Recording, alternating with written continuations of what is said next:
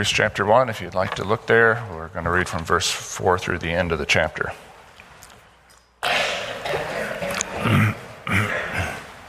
Hebrews chapter 1, verse 4. So he, Jesus, the Son, became as much superior to the angels as the name he has inherited is superior to theirs. For to which of the angels did God ever say, "You are my Son, today I've become your Father"? Or again, "I will be his Father, and he will be my Son"? And again, when God brings his firstborn into the world, he says, "Let all God's angels worship him." And speaking of the angels, he says he makes his angels winds, his servants flames of fire. But about the Son, he says, "Your throne, O God, will last forever and ever, and righteousness will be the scepter of your kingdom. You have loved righteousness and hated wickedness. Therefore God, your God, has set you above your companions by anointing you with the oil of joy." He also says, "In the beginning, O Lord, you laid the foundations of the earth, and the heavens are the works of your hands. They will perish, but you remain. They will all wear out like a garment. You roll them up like a robe. Like a garment they will be changed. But you remain the same, and your years will never end." To which of the angels did God ever say, "Sit at my right hand until I make your enemies a footstool for your feet"? Are not all angels ministering spirits sent to serve those who will inherit salvation? You've seen the Papa John's commercials. Founder of Papa John's always ends with the words, "Better ingredients, better pizza, Papa John's." I was thinking that with alteration, you could sum up the message of the entire book of Hebrews with that slogan. Better Savior, better salvation, Jesus Christ. The author of Hebrews knows that his readers are in some danger of drifting from the faith. They may even turn from Christ to other would-be saviors, whether things or people. And that would prove disastrous for these friends for whom he cares so much. So he writes to convince them to move closer to Christ. That's the way to avoid drifting. He wants them to cling to Christ. His plan is to convince them that Jesus offers a better salvation than anyone else offers, because Jesus is better than anyone or anything else. That's the truth he wants to impress on their hearts and minds. Better Savior, better salvation, Jesus Christ. In verses 1 and 2, our author has already argued that Jesus is better than the prophets. Look at verse 1. "In the past, God spoke to our forefathers through the prophets at many times and in various ways, but in these last days, he's spoken to us by his Son, whom he appointed heir of all things and through whom he made the universe." Jesus is better than the prophets. Our author will go on to say that Jesus is better than Moses, who led people into the promised land. Jesus leads people to a better land. He's better than Aaron, the high priest, who offered sacrifices for the people. Jesus offered a better sacrifice. And throughout the rest of this chapter, he will argue that Jesus is better than angels. Better Savior, better salvation, Jesus Christ. Verse 4 now. "So he became as much superior to the angels as the name he has inherited is superior to theirs."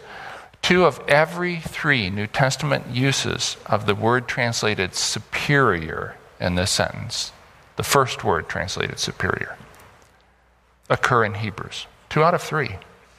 Our author cares about what is superior.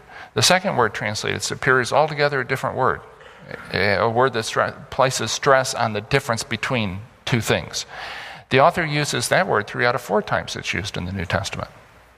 Both words carry the idea of something better. In fact, the first word is almost always translated better in the New Testament. And that's our author's one great concern. As he goes on this letter, in this letter, he will describe the better life that Christians possess. He will write about the better plans God has for us. He will discuss the better promises we have received, the better hope we have, the better covenant we're under, the better country for which we're bound, and the better word that's been spoken on our behalf. Better, better, better, all through the book of Hebrews. But a better ending depends on a better beginning, a better way on a better starting point. That's why here at the beginning of this letter, our author stresses the point, we have a better life because we have a better life giver. We have a better salvation because we have a better Savior. To drift from him is dangerous. To turn from him to anything else, utter foolishness. One of the chief, maybe the chief theme of this letter, Christ is better, better than Moses, better than the high priest, better than angels. But to say that to these readers, most of whom were probably Jewish, requires support. And so for that support, our author goes to the Old Testament. He displays familiarity, if you read the letter closely, with other Jewish literature, but he never quotes it, never uses it to support any of his claims. Those other texts are helpful to him, but they don't have the authority of the Scripture. Our author loves the biblical text. He quotes or cites from the Bible 35 times in his letter. He has long been in the habit of searching the Scriptures. When he writes the Scripture says, for him that's tantamount to saying God says. In fact, there are places in this letter where we're not sure which he means. It, that is the Scripture says, or he, that is God says, because the form of the verb is identical in Greek. Our author believed that God's words are infinitely rich and worthy of study and contemplation. He believed that Jesus, the Son of God, about whom he writes, was alive and active in creation and in history and is found throughout the pages of the Old Testament. For our author, the key to understanding the Bible is Jesus. Now, there's a takeaway here.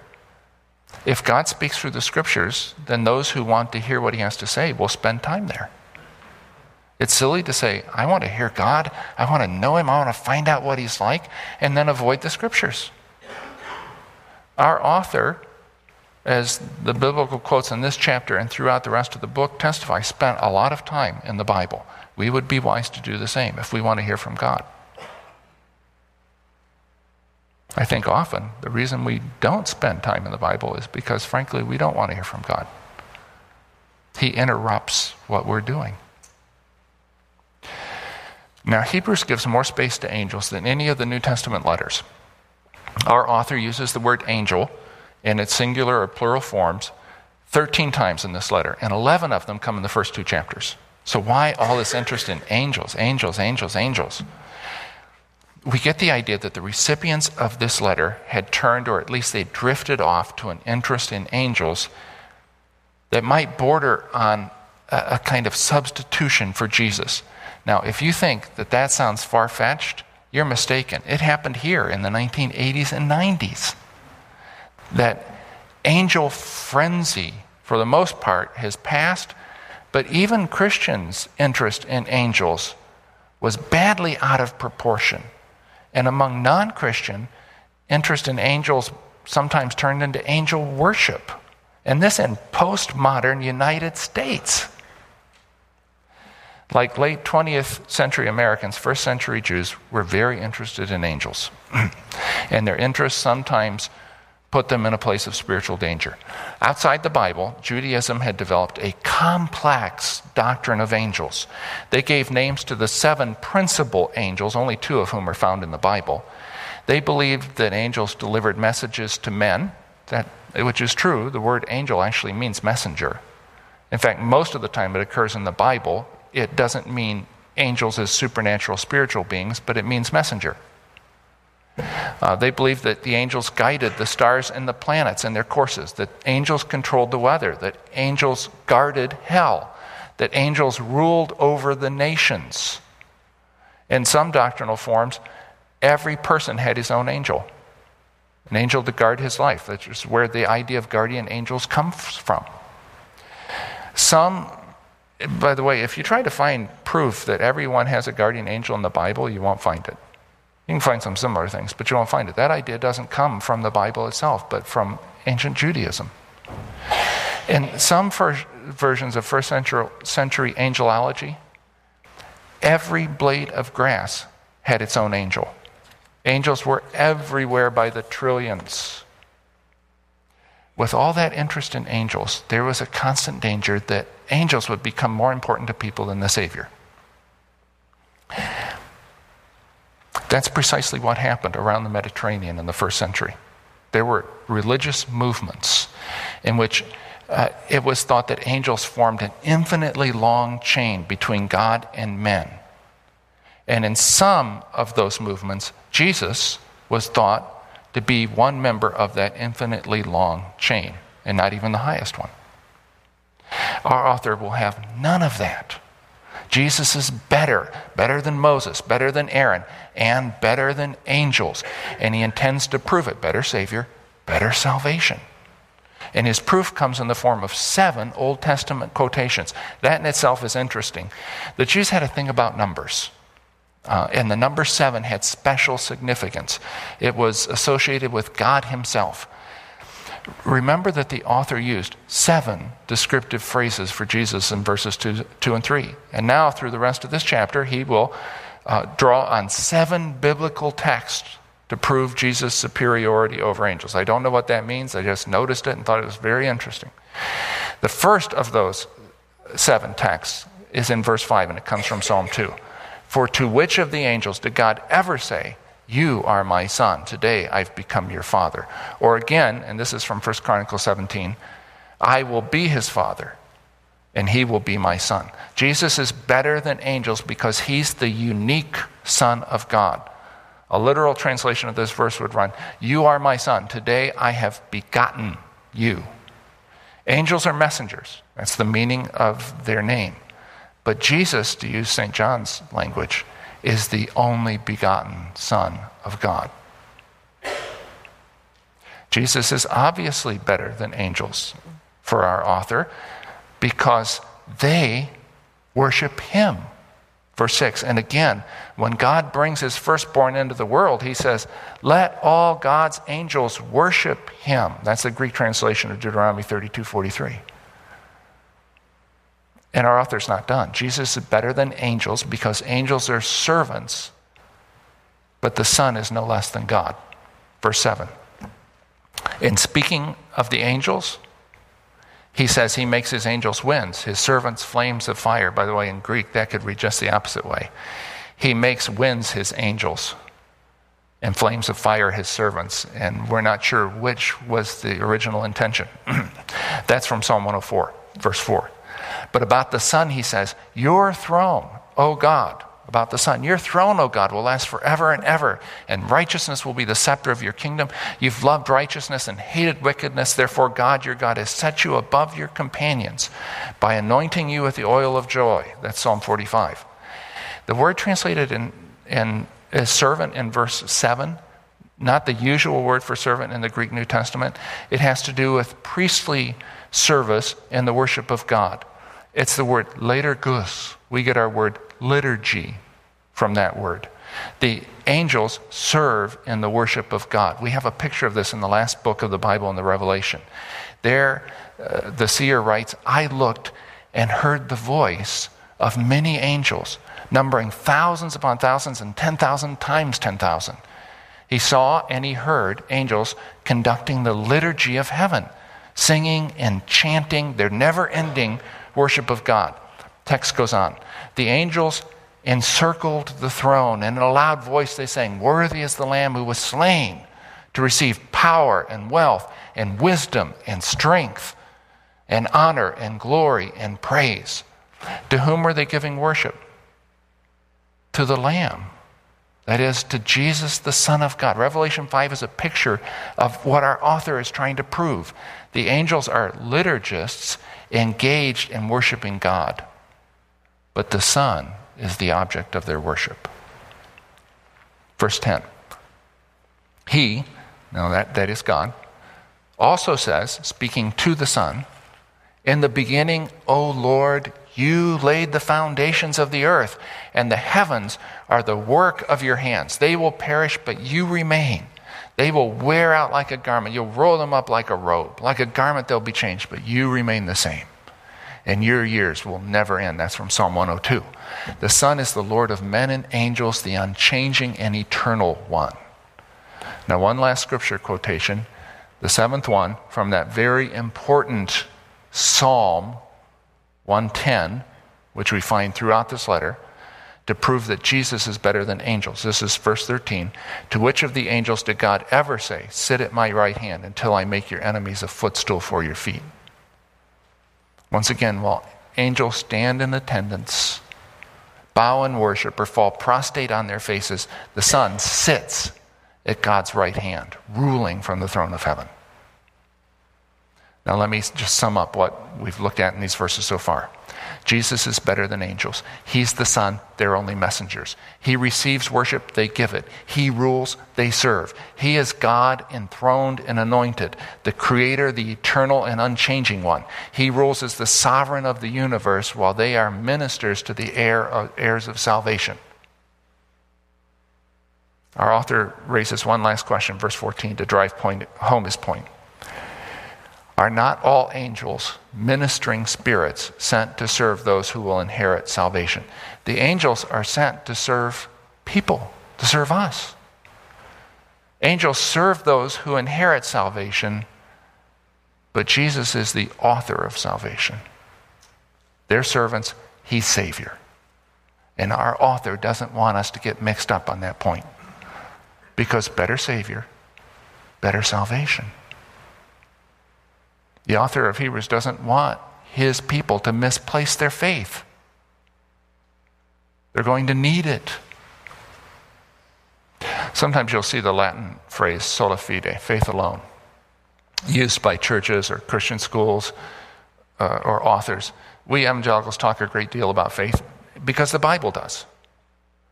But it's not enough to have faith. Faith must be in the right object. I once heard a story, probably 15 years ago or more, on National Public Radio about a woman who worshiped Frank Sinatra. And I mean literally worshiped Frank Sinatra. She was about 80 years old at the time of the interview.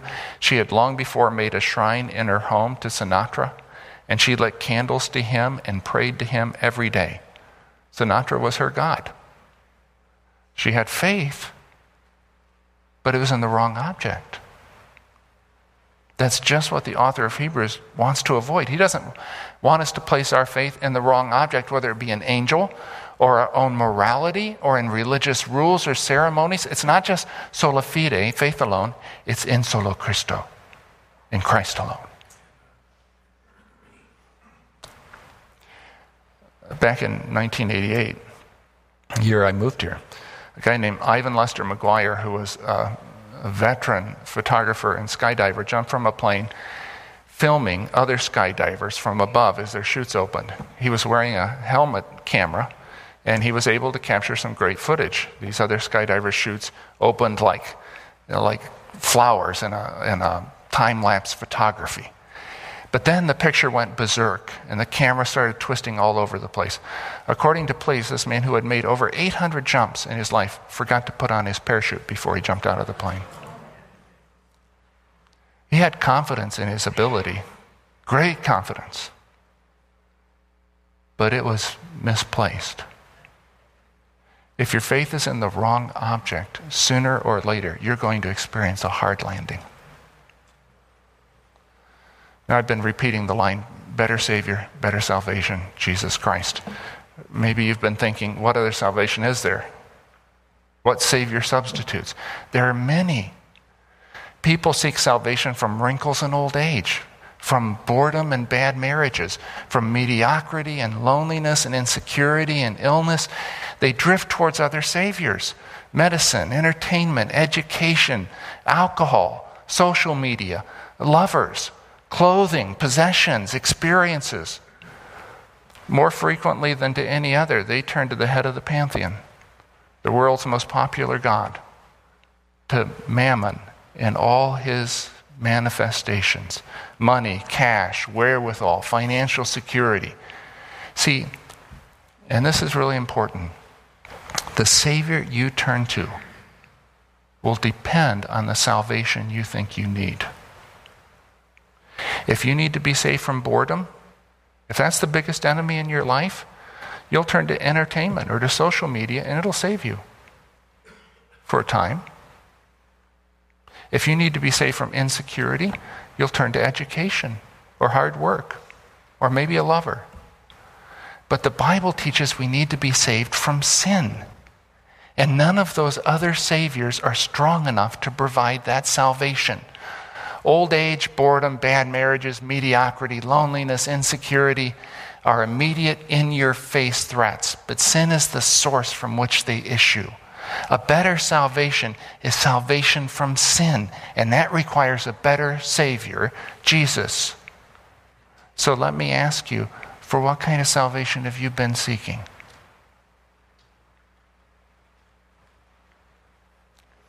One final thing about this text. I'd never noticed this before, but it struck me as being rich, and it answers some questions that I don't have time to ask about the text. But you may want to explore. Our author opens this section with a quote from Psalm 2, as I mentioned earlier, which most scholars believe was a coronation song for one of Israel's kings. He then follows that enthronement ceremony through the rest of this chapter. The enthronement ceremony, when a king was given authority over his people, came in three parts. There was a declaration that the king was God's son. We see that in verse 5. Then there was the introduction of the king to his people, describing his greatness, his worth. Our author does that in verses 6 through 12, where Jesus is presented as righteous and worthy of worship, as the creator of the world, as the eternal, changeless one. So, in the first part of the ceremony, God says, the king is my son. And the second part, the king is introduced to his people, the worthy one. In the third part of the ceremony, we have the enthronement proper, in which the king sat down upon his throne and took up his rule. Our writer's thinking of that in verse 13 when he quotes Psalm 110, that important psalm where it's written, the Lord says to my Lord, sit at my right hand until I make your enemies a footstool for your feet. The Lord will extend your mighty scepter from Zion. You will rule in the midst of your enemies. Christians have, and we evangelicals have not largely taken part in this, but Christians have historically celebrated Christ's enthronement in what has been known as the Feast of Ascension, when Christ took his rule. I invite you to celebrate it here and now.